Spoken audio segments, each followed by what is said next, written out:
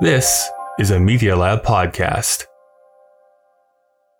Have you ever been in a situation, Dave, where you return back to something and it just isn't as good as the first time you did it? That's such a loaded question. I'm talking about sex is what I'm talking about, Dave. I'm not allowed to comment on that. Of course not. Of course not, right? Never. It never happens. It's always as good as the first time. I would argue it gets better, Kyle. It gets better with time. If you really put your back into it. What are we talking about? I'm pretty sure we're talking about toys. In his own garage, Kyle has built a machine, cobbled together with parts found in his friend's church basement and a dumpster behind the local Dairy Queen. This monstrosity is now alive and evil. Kyle has convinced his friend Dave to help stop the apocalypse by reviewing films the machine picks. The ultimate purpose is still unknown, and Kyle could have probably done this himself, but he's not being dragged to hell alone. This is Kyle and Dave versus the machine.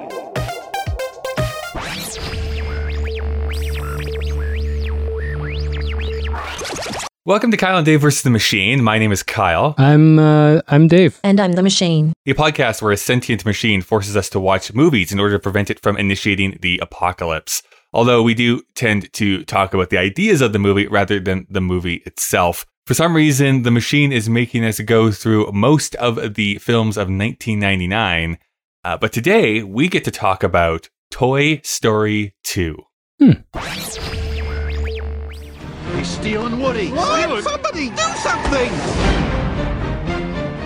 Woody was kidnapped. Woody once risked his life to save me. I couldn't call myself his friend if I weren't willing to do the same.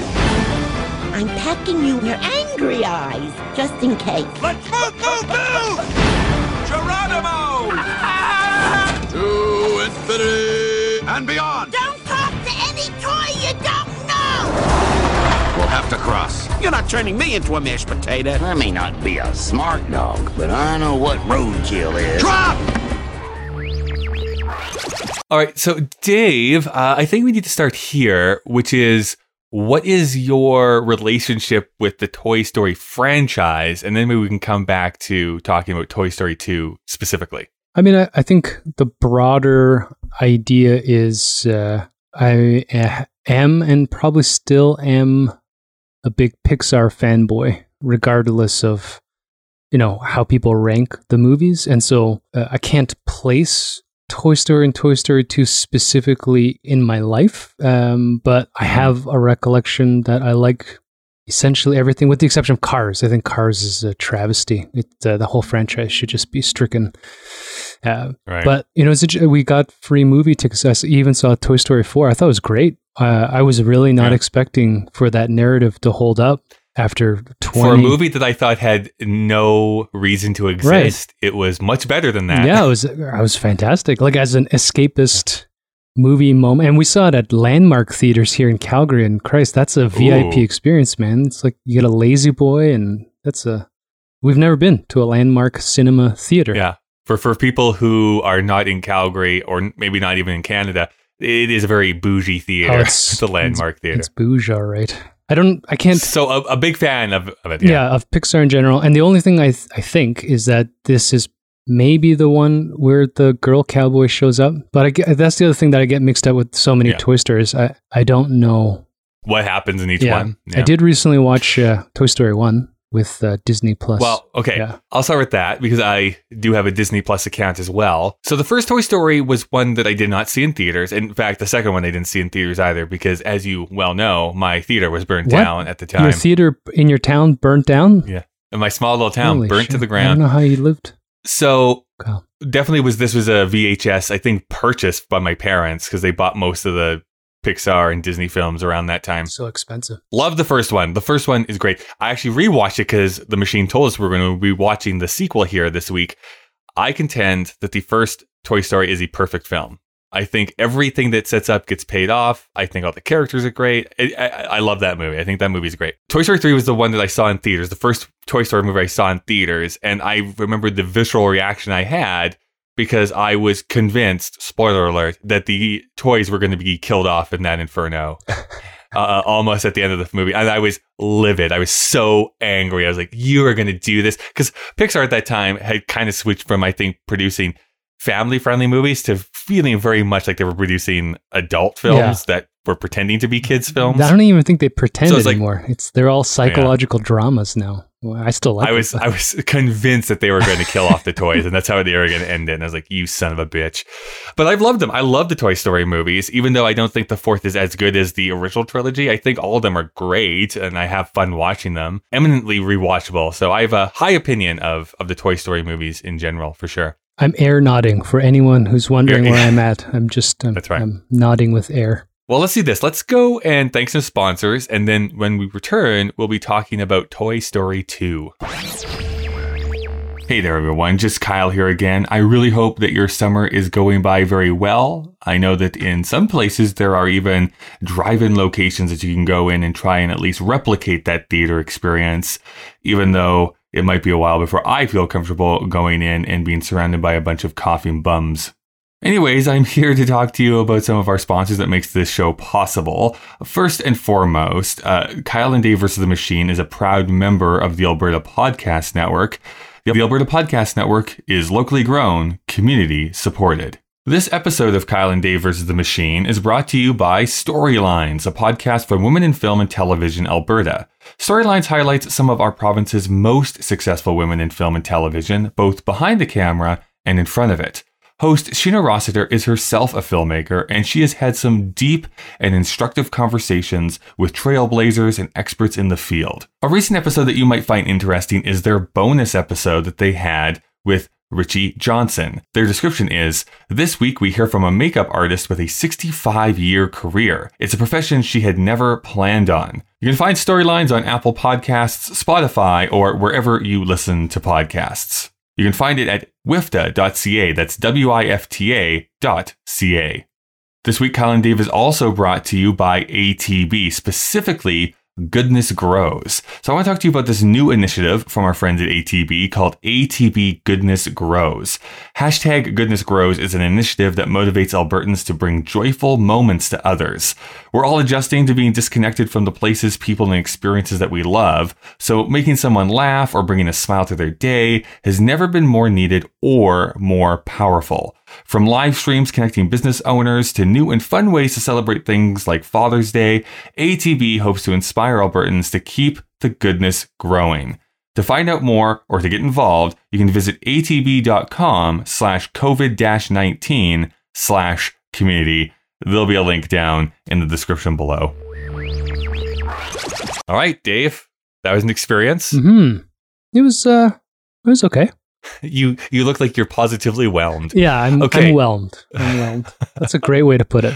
Let me push this button. We'll see what the machine wants us to say. So Toy Story 2 was released November 24th, 1999. The other major film release on that day was End of Days, written by Andrew W. Marlowe, directed by Peter Hyams, starring Arnold Schwarzenegger, Gabriel Byrne, and Kevin Pollak. That's a great movie. Arnold wrestles the devil. If you say so. Come on, man. We should have been one. You had a problem with South Park literally battling the devil, but the Schwarzenegger movie that does the same thing is high art. Yeah. Get out of my face. No. Well, we should watch that movie, even off the podcast, Kyle. We're not going to watch that movie. We're going to sit on a fucking couch and we're going to watch Arnold hand wrestle the devil, and you're going to change your mind. I think I already have a tumor. Okay, so Toy Story 2 is currently rated 7.9 on IMDb, 88 on Metacritic. On Rotten Tomatoes, as per 168 critics, it is rated 100%.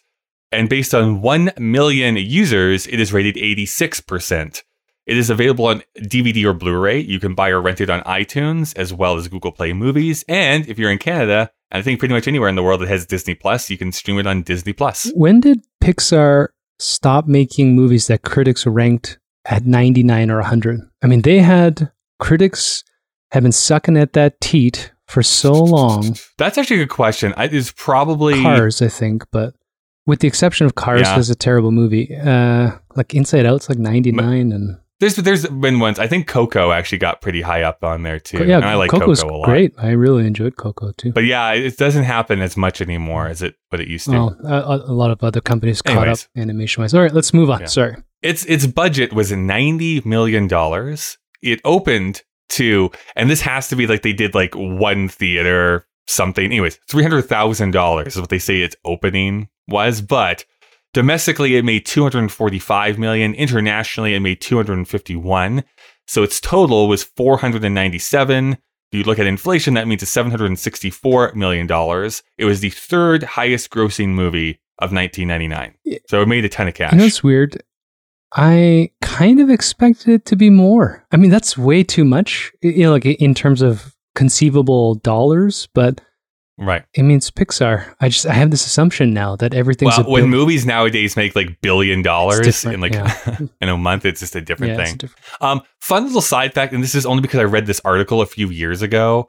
You should really look up the production of Toy Story 2. It has a really interesting production history where it was supposed to be like a direct-to-video, and then they said like, no, let's give it back to Pixar. It was going to be just a Disney animated film. It's like let's give it back to Pixar so we can release it theatrically. And like 4/5 of the way through the production of the movie, somebody accidentally ran bad code and deleted the whole movie off of the servers. And the only reason they were able to recover it was someone who was on maternity leave had gotten a copy and brought it home with them. It's a really fascinating story if you want to go into the making of this movie. Just read Creativity Inc. I just had this quick thought, Kyle. Number one, that that publisher should pay us for that plug. And number two, that... you know, it'd be interesting other than inflation. I just realized movies in 99 cost $4 and now cost $25 to see a film. Well, that's big. I mean, that was something I was going to even bring up last week is like the kids go to see a movie and it's $8 to go and see a movie. I'm like, no, like for me, it is bare minimum $13 to go and see a movie. It'd be interesting if there were a way to extrapolate attendance versus dollars. That's actually a good thing. How many people actually went and saw it? Let's move on. Well, anyways, this plot description from IMDb is, when Woody is stolen by a toy collector, Buzz and his friends set out on a rescue mission to save Woody before he becomes a museum toy property with his Roundup gang Jesse, Prospector, and Bullseye. 1 second. I'm pretty sure that's so loud outside my window. Someone is still mowing grass. Damn trash pandas. It stars Tom Hanks as Woody, Tim Allen as Buzz Lightyear, Kelsey Grammer as Prospector, and Joan Cusack as Jessie. So, Joan Cusack was born October 11th, 1962. Her first film was a teenager in the 1980 film My Bodyguard. She would then have a small part in 16 Candles before being cast on Saturday Night Live for 1 season. After that, she would have credits in things such as Broadcast News, Working Girl, Addams Family Values, and 9 Months.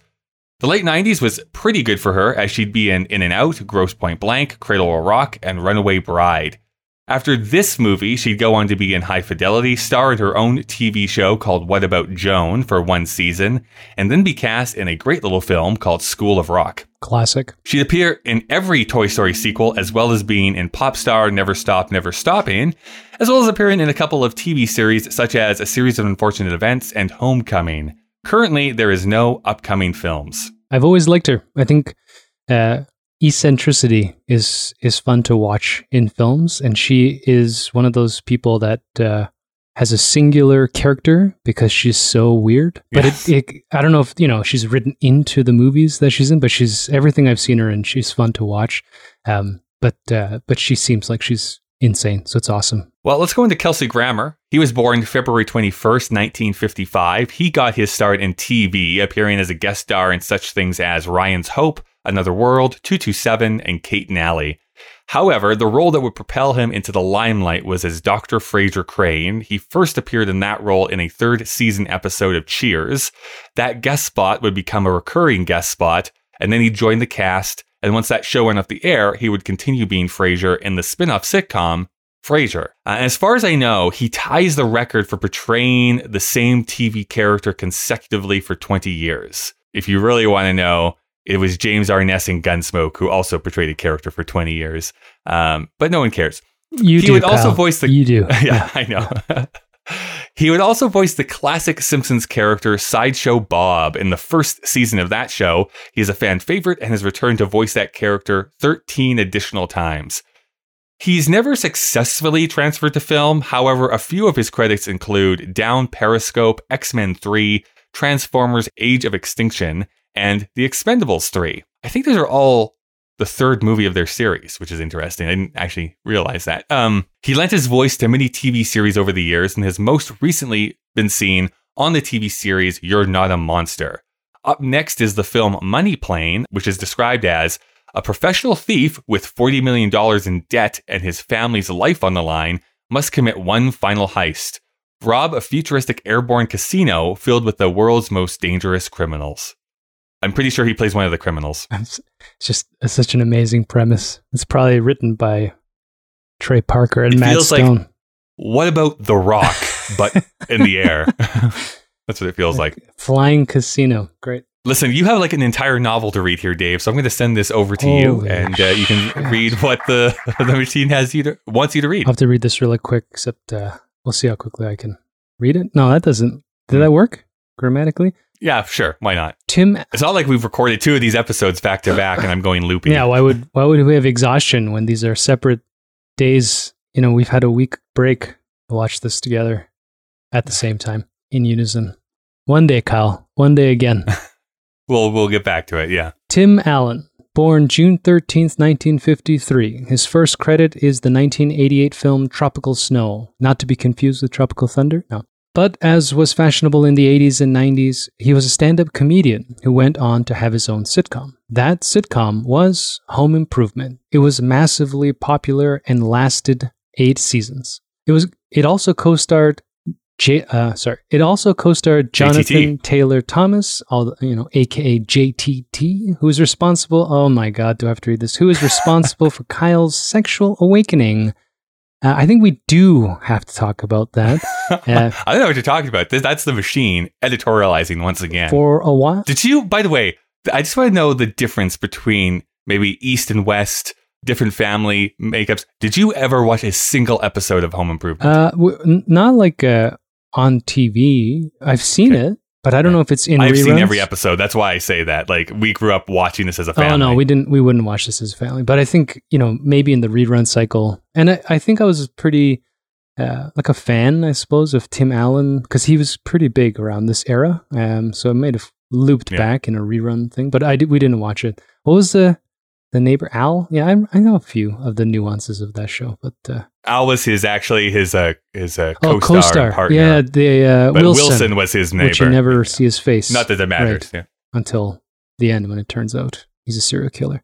For a while, it seemed he would be one of the few television actors to be able to transfer to film, as he had a few massive hits. The Santa Claus would spawn a few sequels. Jungle to Jungle, while not reviewed very well, was a modest hit.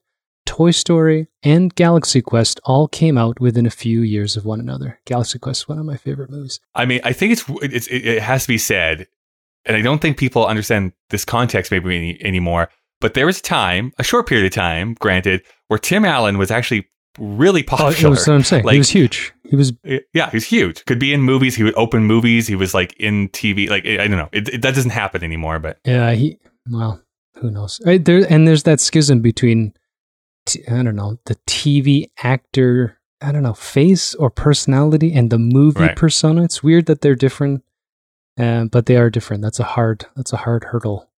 That's a high hurdle. That's a hard and high hurdle. A high. What are you saying? Are you having a stroke on me here, Dave? Finish your novel. Jesus. You're only like a third of the way through.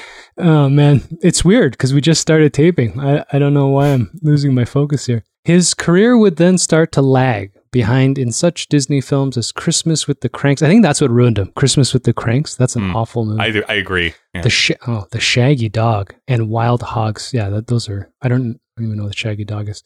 He provided the voice of Buzz Lightyear in TV series, short films, and video games. But he returned back to television in 2011 for the sitcom Last Man Standing. It was popular and ran for 9 years. Never heard of it. Currently... My parents love this show. Like, they loved Last Man Standing. But I don't think anyone under the age of 40 has probably seen that show. Actually, well, fuck you. And number one, because I'm over 40. And number two, I think we had canceled cable, actually, by 2011. Yeah. So currently, he has no upcoming films. Tom Hanks. Oh, Tom Hanks, right? I love him. king. Born July 9th, 1956. Do you think, though, he has like a secret? He's got some secrets. You can't... You have your theory on Meryl Streep having skeletons in the closet. I am convinced that when Tom Hanks passes away, things are going to come out, unfortunately, and like ruin my impression of him. Books, man. He's just too automatic. Anyways. Nice. His first credit is the 1980 film He Knows You're Alone. However, he would come to small fame for co-starring in the TV show Bosom Buddies, which ran for 2 seasons. But then he'd find success in the mid-80s by going on a streak of successful films. Splash, Bachelor Party, The Money Pit, Big, Joe versus the Volcano, A League of Their Own, and Sleepless in Seattle. I've watched all of these movies, and I've loved all of those movies. I'm such an old man. Then in the early 90s, he's... Segued is what that's supposed to say. Then in the early 90s, he segued from comedies into dramas. He would become only the second actor ever after Spencer Tracy to win Academy Awards in 2 successive years. For Hanks, that was for Philadelphia and Forrest Gump. He'd then be in films such as Apollo 13, Saving Private Ryan, not to be confused with Saving Ryan's Privates, The Green Mile, and Castaway. Throughout that time, not only was he the voice of Woody in the Toy Story films, but he was generally known as a really great guy. Even to this day, he's considered one of the nicest people in Hollywood. But then again, who knows what skeletons he has locked away.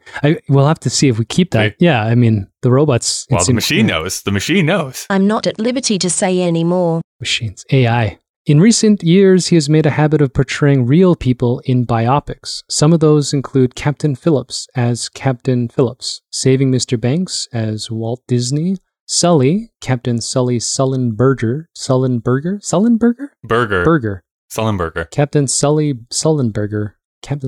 Sullenberger.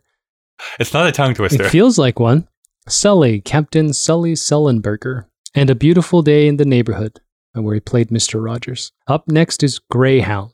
Its plot description is: early in World War II, an inexperienced U.S. Navy captain must lead an Allied convoy being stalked by Nazi U-boat wolf packs. Right? You want an explosion after that. Kapow. That's what he said. This movie is written by Andrew Stanton, Rita Xiao.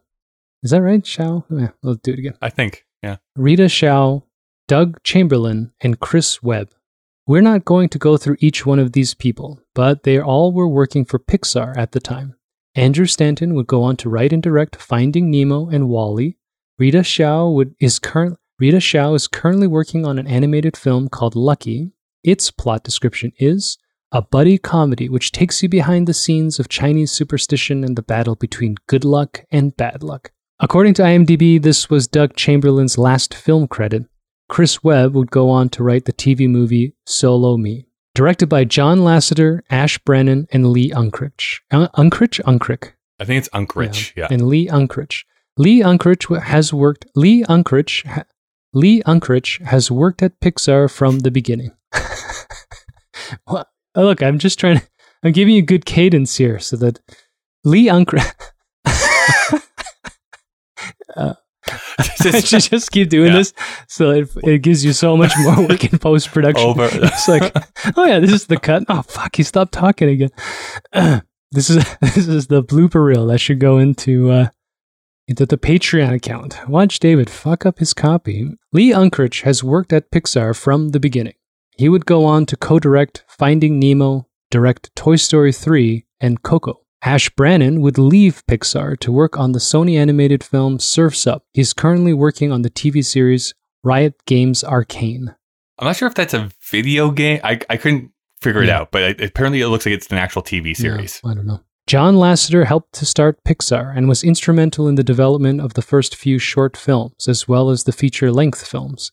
He directed Toy Story, A Bug's Life, Toy Story 2, and Cars. When Disney bought Pixar, he was brought in to oversee all of Disney animation. For some, it was believed that he would eventually take over as CEO. Sorry, Helen just yelled. However, in 2018, he was caught up in the #MeToo movement and was justifiably fired. Afterwards, he was hired in 2019 to oversee the new Skydance animation division of Skydance Entertainment. Their first animated film, Luck, is scheduled to be released March 19th, 2021. Just in case people were remembering, we said Rita Shao. how do I say your last name? Shao. Rita Shao is working on an animated film called Lucky, but this one is called Luck. Two completely different movies. Good. Just wanted to be clear on that. Ooh, Dave. That was a big preamble. Hit me. I was looking at the video screen and it seemed that you were nodding off a little bit. So what is your impression of Toy Story 2? Yeah, it was whelming. It was good. I enjoyed watching it. The main thing that just sticks out to me as a first impression is, like all animated, computer animated films, the animation really just doesn't sit well with me anymore. Not the toys, but mostly the human animations. And it's hard to kind of... It's weird, though, because going from Toy Story 1, which is like even worse, coming as like, oh, it's an amazing leap, but still not as great as when we would get into like recently, like Onward and stuff like that, where it's like, this is pretty amazing. And I think it was because like Toy Story 1, they were very aware of it. I mean, Toy Story, if you want to call it. And so, the entire premise and the rewrites and the whole movie focuses on just on the dolls, and it works really well for that. But this one, half the movie is Newman, and at some point, it just, it kind of just caught me a little bit, not off guard. It just caught me a little bit from a writing and movie storytelling perspective. Yeah, it's good. It's interesting. There's great hilarity. I laughed. I didn't cry, so that's a point against it. You got to make me cry lately. That's important in modern filmmaking. I'll tell you the point where I always cry in this movie, but I'll save that for a moment. And there's some great gags in it. I don't know why. Maybe it's because there's so many, or maybe the sort of buddy group movies played out. I felt a little. It didn't feel fresh. Like it didn't feel. Like when we rewatched The Matrix this year, we watched some of these seminal films that have kind of created tropes. They can still, when they're really good, still seem like there's something new there. This one felt somewhere in the middle. I felt like I'd seen all of the mechanics before, but it's still a great story and it's well told. But I was just whelmed. It's a great word we invented today. It was whelming. Yeah. I don't know if we invented it, but I mean, I think for me, I think there's a reason behind that feeling, which is this is essentially just like an inversion of what the first film is. So it's like, it is going through the same story beats pretty much. Yes, a little bit of a different plot, but the essence of a toy being saved from a place that they're taken to is the first movie over again. Why this one is not like a 5 out of 5 home run for me is that it does feel a little bit similar, but also the first Toy Story, probably because of budget constraints and that sort of thing, there doesn't feel like there's a wasted second in that movie. And in this one, there's a couple of plot lines I'm like, you could probably cut this out because it has nothing to do. Most notably, and it's there because of like the Star Wars parody, but the whole like Lord Zurg and Buzz 2, I would remove this entirely from the movie because it really adds nothing to the grand total of its parts. Just a side note on that, I was kind of, upset's a strong word, but I was kind of put off because as you know, Kyle, we let my son watch this with us. Yeah. And it fucking ruined Star Wars. And so now when my son actually can watch Star Wars, he's going to make a reference to this movie. Yeah. And I have an anecdote for you that actually happened to another podcaster I listened to. They mentioned this in a story where they were letting them watch the Toy Story movies because they're age appropriate to watch them now. And he'd forgotten about that point. I'm like, oh, I just ruined Star Wars for my kid. It's frustrating. Yeah. I mean, it's not that they're not allowed at that point. I mean, it's 99, so it's been, what's Empire? 79 or?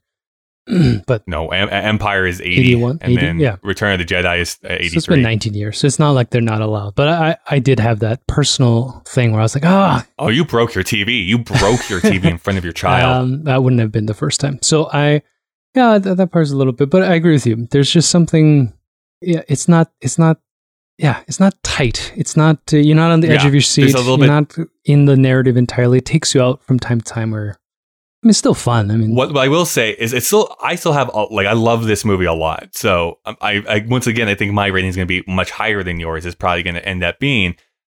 Some of the positives I have is that I do think that Kelsey Grammer is cast so exceedingly well. He's able to get that menace in his voice. He has menace in his voice. But at the same time, Well, he has menace in his voice anyways, like that deep baritone that he has, but he's also able to seem sweet at the same time. He's able to play that back and forth really, really well. He just has a great voice for voice acting. I think all of like the old style toys and stuff that Woody sees, like I could actually envision those being made. I actually kind of want to own some of them just to have them, the old knickknacks and stuff like that. And the part that does make me cry every time, it's not that it's a musical, but they do have the Sarah McLachlan song, Jesse's song, that happens like halfway through. And it always makes me cry. It literally always makes me cry. It's like that song. All I can think about is her putting the music to the give money to the dead dogs. I will remember you. Yeah, but I know it just gets me every single time. She was a big deal. I will say against Sarah McLachlan, but yeah. Do you know the fan theory, though, by the way, of, I think it's Lucy is what they say is what her owner was? I can't actually remember now. I don't know if I actually believe this, but a lot of people have fan theories about Toy Story, is that it's actually Andy's mom is who owned Jesse originally. Mostly because of some similarities between like their hands and stuff like that from like her younger years to her older years. Because you never see Andy's mom's face, I don't think, in the movies. Maybe in the third one, I can't remember, but definitely in these first two you don't. But that's what they think. They think that's what's the subtext that's going on here. So who knows? Maybe it's true. I don't care. But it's an interesting thing, and nonetheless. Like the last episode I told you about that theory where human beings can connect any dots and feel good about themselves, and it's all just random noise. But yeah, I'm just thinking one of the greatest sort of depths in the animation is when they build that world for Woody, and they've produced a television show within a movie that actually looks like it was built in the 50s. Like filling in that world. I mean, Pixar's one of the greatest strengths is world building, and they're so good at the depth in which they'll, all of their films, there's just so much density, let's say, in the environment. And speaking quickly on Kelsey Grammer, it was funny. It was only when he went evil that I was like, the whole time I was like, I know this voice. And then when he finally turns into his real, I'm like, holy shit, it's Frasier. And it was great. I mean, he's awesome.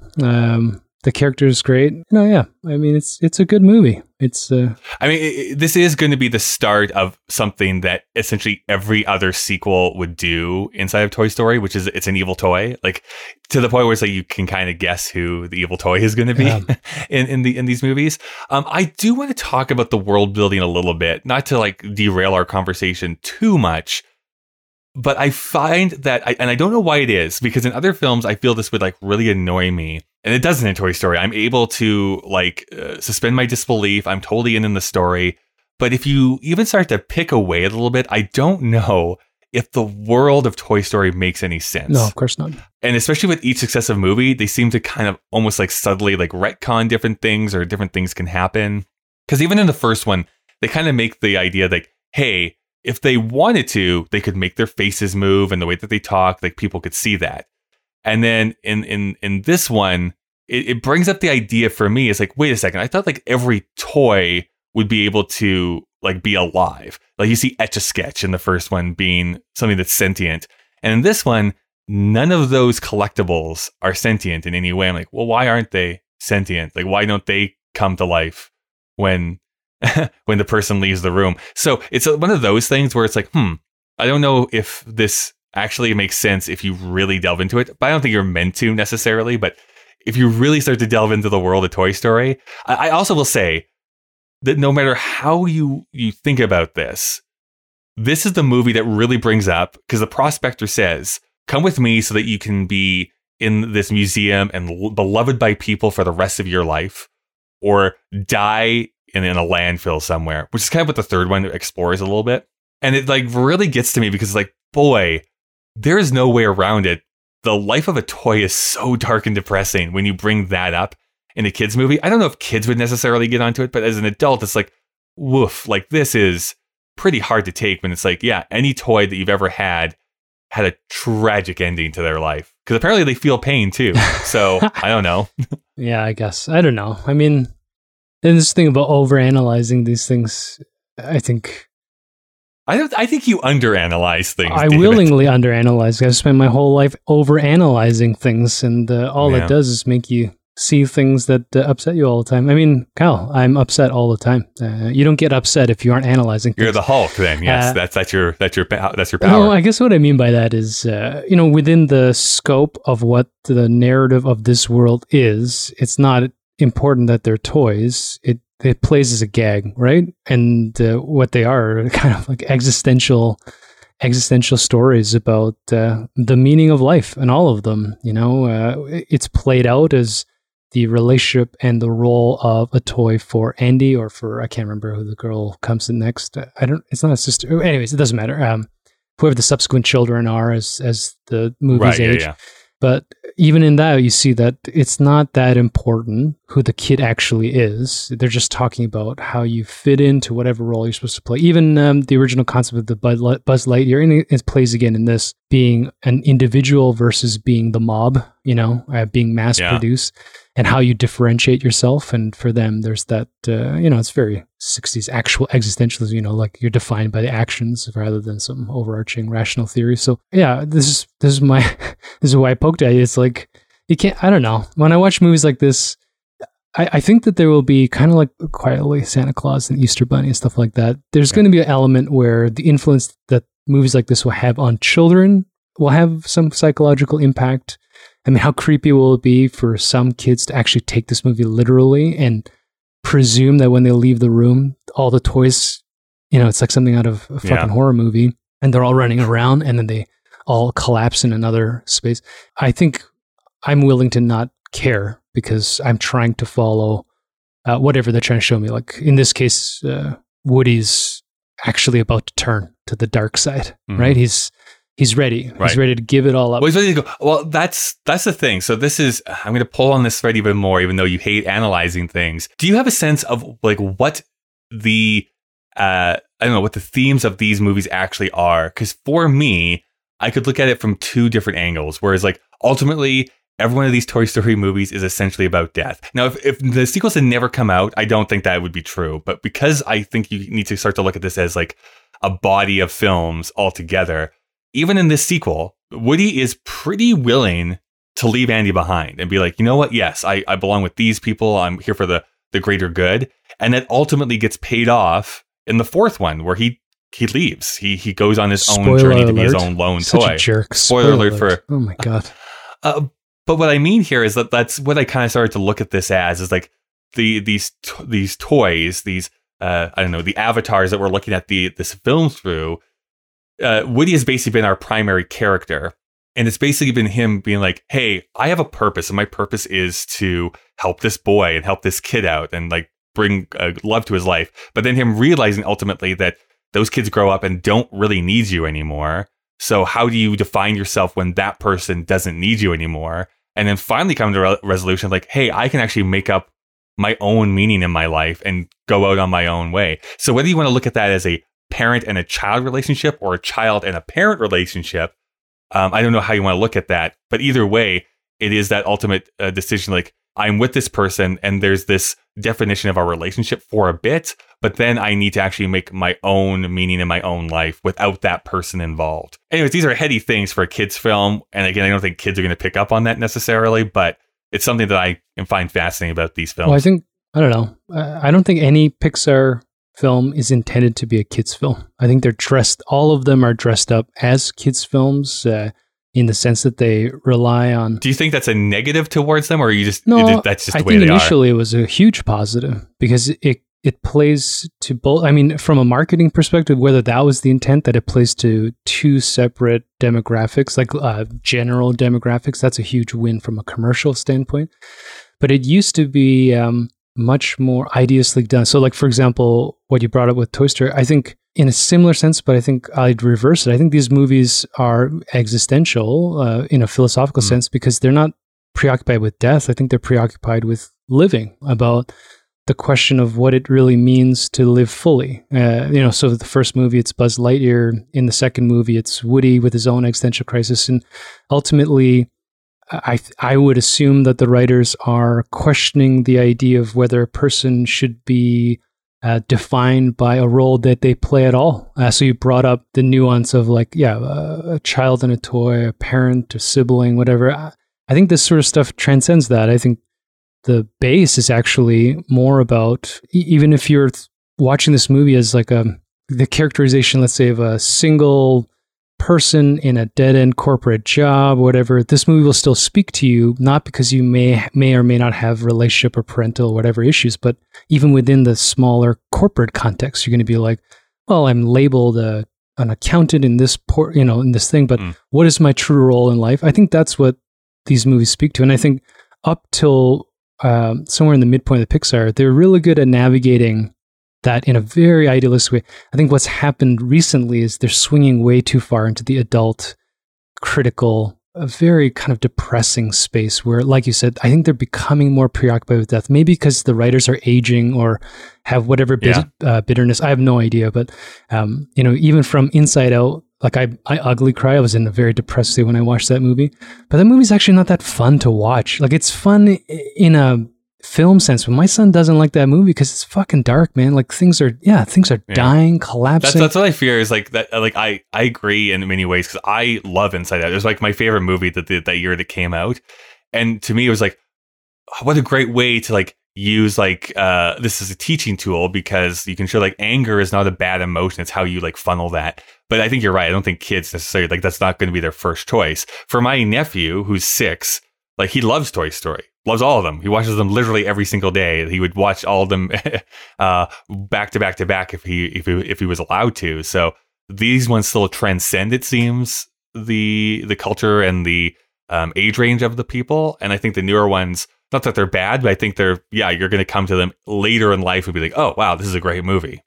But then I'm an adult watching it. It's funny that you think you're an adult. I think that's where these other animation companies, and we're getting way off topic, but I think that's where they're kind of gaining ground on Pixar and Disney now. Like, when you, Despicable Me, etc., were pretty funny, like in a gag reel sense. But when I watched Despicable Me 3, I mean, they have 2 separate movies. One is slapstick, hilarious cartoon shit for the kids, and the other specifically targeted with references to all the adults, with the 80s culture and just silly shit like that. There's a lot more intent and nuance, while it's still very light and kind of like Disney owning MCU. Like, when you look at your favorite world, when you look at the beginning of the MCU dynasty, it stays in the same place. They're technically PG-13 family movies, but by the end, Christ, like, kids should not be watching that shit. Yeah. Like, those are not kids movies. I might be prudish in that sense, but holy crap, like, dark, man. People die all the time. It's yeah. I mean, again, at the same time, like, I guess I am pretty cavalier in that I don't think it's wrong to have death show up in a kids movie, but I guess it's how it's treated. Like, I still remember being a bit traumatized by Mufasa being trampled to death in The Lion King, crying in the theater. I'm like, I can't believe I'm seeing this. But I mean, Bambi did that 40 years before that. So I mean, like, this is stuff that have been well trod in animation. First movie I cried in was Transformers, because Optimus dies, and I was just like, it broke my spirit. Because of how bad it is. Yeah. You mean the cartoon? No. Michael Bay can go, take a long walk off a shirt or whatever. But no, I'm talking about the the only accurate Transformers movie.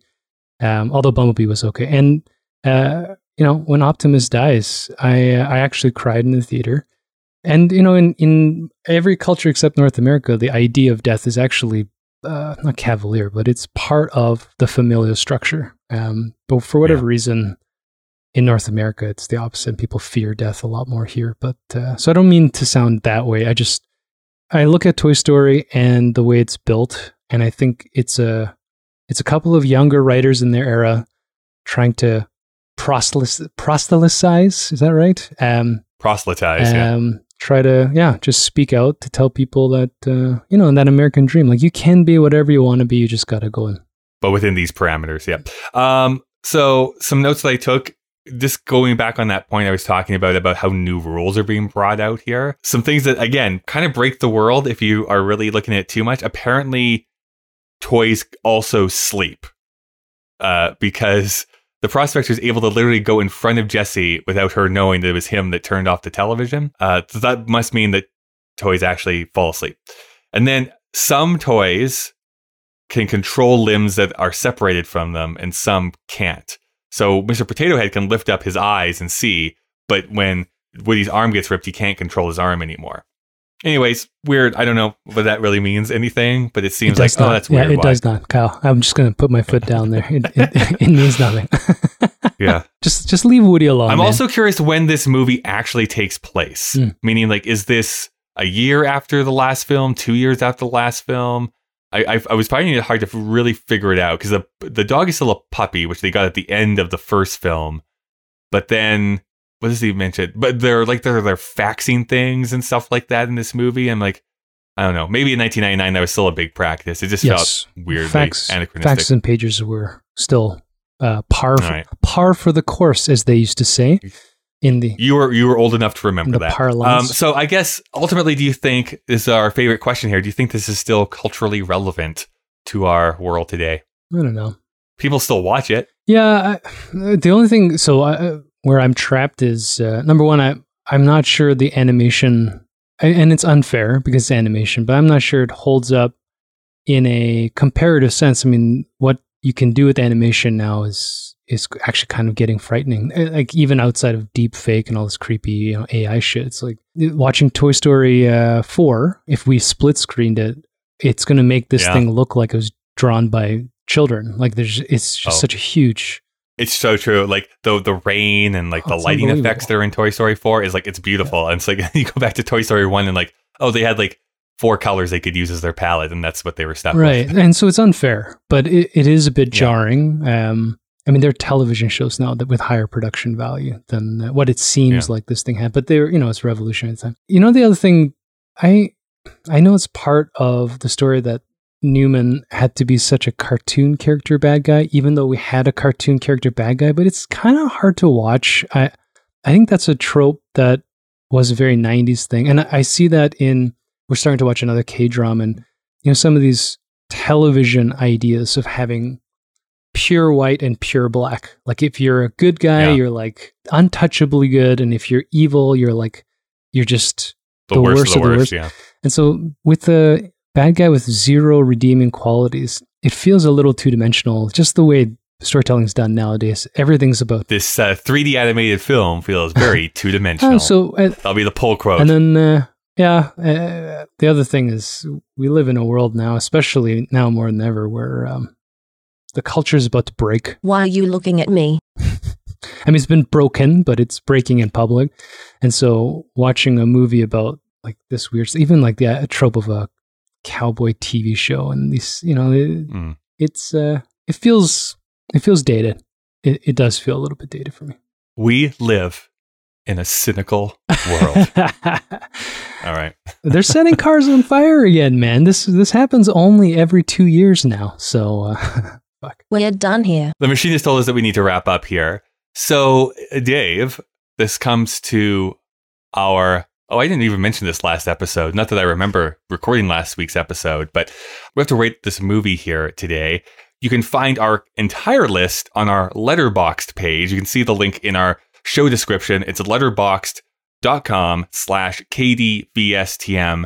KDVSTM, of course, is where you can also find us on Instagram or on Twitter. And if you haven't done so already, if you want to leave us a review on iTunes or wherever you listen to this podcast, that would be greatly appreciated by us. What are you going to rate Toy Story 2, Dave? I'm just weighing, like you just brought up, between the cynicism and being overly critical and sensitive to just, the experience of watching this movie. I think I'm going to land on a 3.5. I think the cynical part of me wants to be a 3, but I'll pull up. I'll pull up. I wish I had made my guess beforehand, because that's what I thought you were going to give it, and I was proven right. Not proven anything. You didn't make the guess, so now you just... I didn't say anything. Just come off like... like I said, I really enjoyed this movie. I think it's eminently rewatchable. I just don't think it's as good as the first one, so it loses a bit of a point for that. I'm rating it 4.5. You're just in a mood. You're just in a mood. You're just skipping and fucking tra-la-laing along the animated highway of 1999. So that means that it is averaged out to 4. That's pretty good. So once again, we have to figure out where we want this to land. we have 3 movies that we have rated 4. So there's 10 Things I Hate About You, Lock, Stock, and Two Smoking Barrels, and then Go. And that is in the order from top to the bottom. Where would you personally put this in? Give it to me again. 10 Things, Lock, 10 Stock. Things I Hate About You, Lock, Stock, and Two Smoking Barrels, and then Go. Part of me wants to say second, but I think it's better than all those movies. I mean, I would put it above. I would put it at the top of that list. I like 10 Things I Hate About You, but I think I do too. I like I that. think I would watch Toy Story 2. Like, I don't know. What do you think, Kyle? Where are you going to be at? They're both on Disney Plus, so you can watch both of them anytime you want. Honestly, it would depend on the day whether I would put 10 Things I Hate About You or Toy Story 2 above it. So I'm fine with putting it above it for right now. So we can leave it there, which means that Toy Story 2 will enter our list at number 6 on our list. How many movies have we watched so far? Oh, actually, thank you for bringing that up, Dave. We should celebrate that this is our 25th episode that we are recording here today. Christmas Day. So we have watched 25 movies is what that means. That's great. Who knows when we will end this diabolical machine's mission to watch movies of 1999, but that is where we're at here right now. I tried my best with the lemonade, but it didn't work. Didn't work. We don't do callbacks on this show. So let's go into trivia. This is one of 3 Disney movies to win a Golden Globe for Best Picture. The other 2 are Beauty and the Beast and The Lion King. So interesting little fun fact. 3 times a animated film have won Best Picture at the Golden Globes, but funny enough, no one cares about the Golden Globes. So, second trivia thing. While driving around Al's Toy Barn, the gang drives down the Buzz Lightyear aisle. Tour guide Barbie tells them back in 1995, short-sighted retailers did not order enough dolls to meet demand. This is an in-joke and a fact. When the original Toy Story was released, toy sellers did not think the movie would be a hit, and they indeed did not order enough dolls to keep up with demand. The joke is also a self-deprecating dig at Mattel, which denied use of the Barbie character in the first film, thinking it would be a flop. So, joke's on them, I suppose. No callbacks. Dave, right? I can't reference your enjoyment of South Park for the same reason. Dave, I'm going to send some of these trivia things over to you. Okay. Trivia.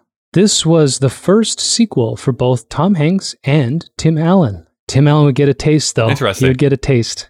Yeah, he'd do this, the Santa Claus sequels, and yeah, he would do it. Shit. When Woody first sees the Woody's Finest Hour tape, it stopped in the middle of a cliffhanger with Stinky Pete saying Woody's Roundup was cancelled before airing the conclusion. This is the very same tape Woody plays for the others when they come to rescue him, except he failed to pause it.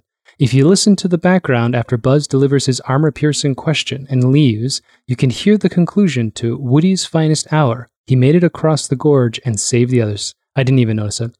Before it goes into... No, I think that's a cool thing, though, that it is actually in the movie that Stinky Pete was like lying the entire time. And that's the thing about the world building. But when you read Creativity Inc. or whatever, the rewrites and their process fascinating to look at. It's inspiring. Anyways, we could use more of that on this podcast. Probably, just a little bit. Before it goes into You've Got a Friend in Me number, or in other words, by revealing that he lied, Stinky Pete's villainy was hinted at before it was shown. We forgot to talk a little bit more about the music, which I thought I didn't really enjoy the music in this movie, which is another reason. You mean the Sarah McLachlan or like the actual The Sarah McLachlan is fine, but like, I think I've just Randy Newman'd out. Oh, I see. Yeah. And Randy Newman is basically the person for like the first 6 or 7 Pixar movies. He did all of them. So, yes. All right, keep going. That is it. I think we can wrap this up here at this point. Let us see what we're going to review next week. Oh, well, very much not an animated film. Almost going back to that South Park style humor. We're going to be watching American Pie. Great. Oh, right. Sorry. Yeah, we were not that we've recorded that episode out of order at all. And this deep fiction that we have created for ourselves, your stupefaction that you just let me on, or that you just stared at me with, is duly noted. But yes, we have not actually watched American Pie yet. I even forgot that we had taped that episode, and I was just thinking, it sounds familiar. I live in the time not warp. that we have. No, we haven't. Not We that we haven't have. actually done it yet. Did I mention a book about lying? No, I am. No, Yeah, never. I'm caught. I'm caught here. Do you want to do this a second time? Yeah, sure. Unless, yeah. Yeah, Wait. Let's just re-record this. The whole podcast? Complete, start doing Fine. it. Fuck. Yeah, let's it was do it. pretty bad, so we'll have to do the whole episode.